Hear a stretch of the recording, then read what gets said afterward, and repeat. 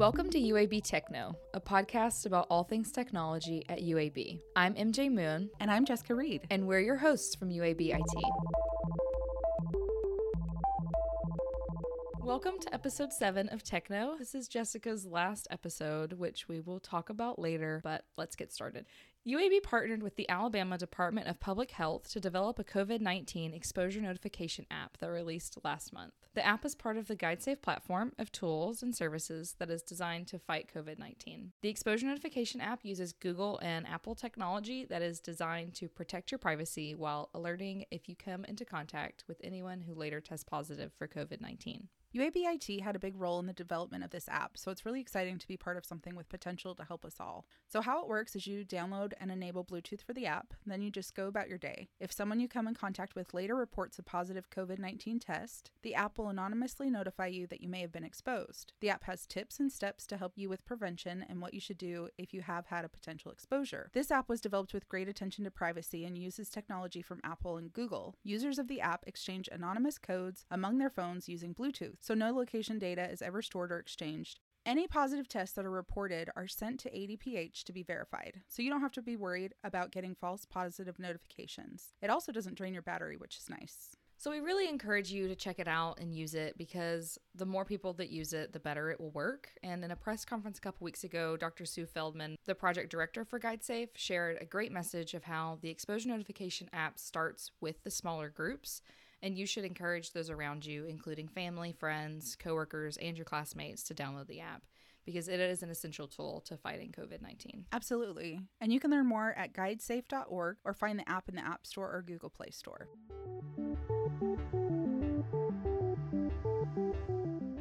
UAB IT has been busy prepping for UAB's technology needs for virtual, in-person, and hybrid academic delivery options. The advances and changes that have been made have the ability to help when we're all able to return to campus as well as into the future. We've been working closely with the Provost Office and many different partners across campus to ensure that classrooms are set up for hybrid teaching and learning.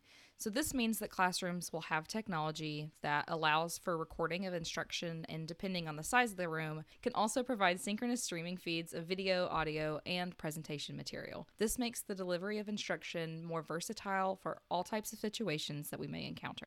We've also been involved in the efforts to establish safe study spaces that will give students a place to work in between classes. These spaces will have increased Wi-Fi to meet additional users. All campus safety protocols, including social distancing and masks, will be required. There is limited availability in these spaces because if capacity goes over a certain amount of people, it won't allow for those protocols to happen. We've worked to add sensors that will allow us to keep real-time updates of space availability so students can quickly identify their options. We've got a website on that, and you can get to it through the UAB mobile app as well. So check that before you head to one of those spaces, and you'll know if the space is already full, getting close to capacity, or has a lot of availability. So speaking of Wi-Fi, Express Lot 4 is still set up for drive-in Wi-Fi. If you need access to a secure and fast network, you can park your car on the lot and then work on your laptop. So that access will provide the same internet you would receive in a classroom or a library space. There's also the Wi-Fi locator map that allows you to quickly find free Wi-Fi spots all across Alabama. So there might be an option closer or that's more convenient for you. You can check the map to see what's available.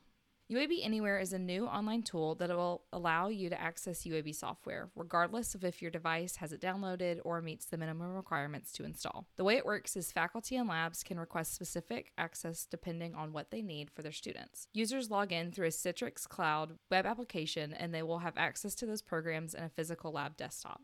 So they can work as if they're sitting at the desk on campus, but can do so from anywhere.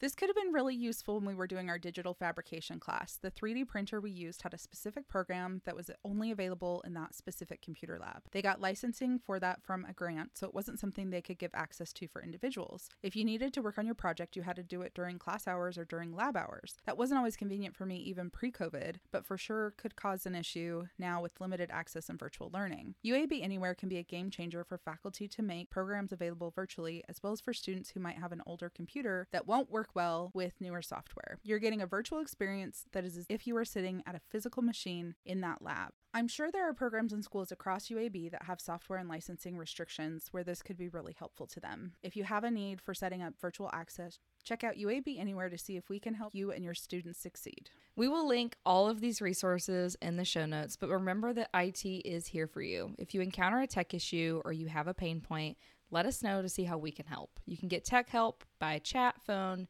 tickets, etc. at uab.edu/techhelp.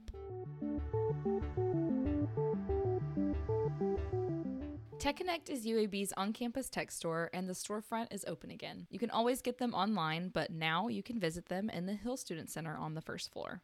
They have demo devices for products they sell like Dell, Microsoft, and even accessories in stock. Soon, they will be set up as an authorized Apple on-campus store and will have Apple products on display as well. They also service machines and can provide some tech guidance, so you should stop by and see them soon.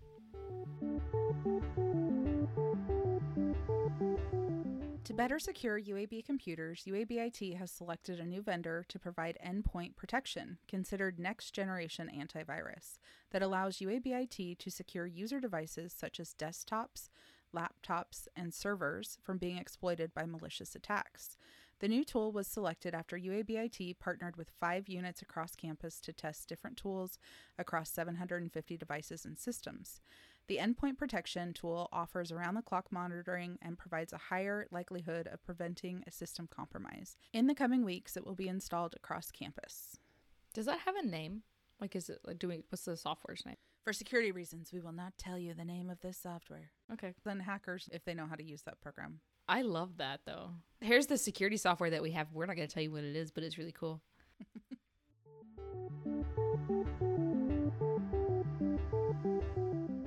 All right, MJ, what's happening in the social media world? So we all know that social media allows us to connect with friends and family in our community when we are apart. And through quarantine and remote working, we especially know that that is true. Now that some of us are back on campus while others are still at home, social media can help us connect with our UAB community too. So we have some top recommended UAB accounts to follow to stay up to date. So UAB Rec on Instagram has been sharing daily updates on their programs with video tutorials and tours. Oh.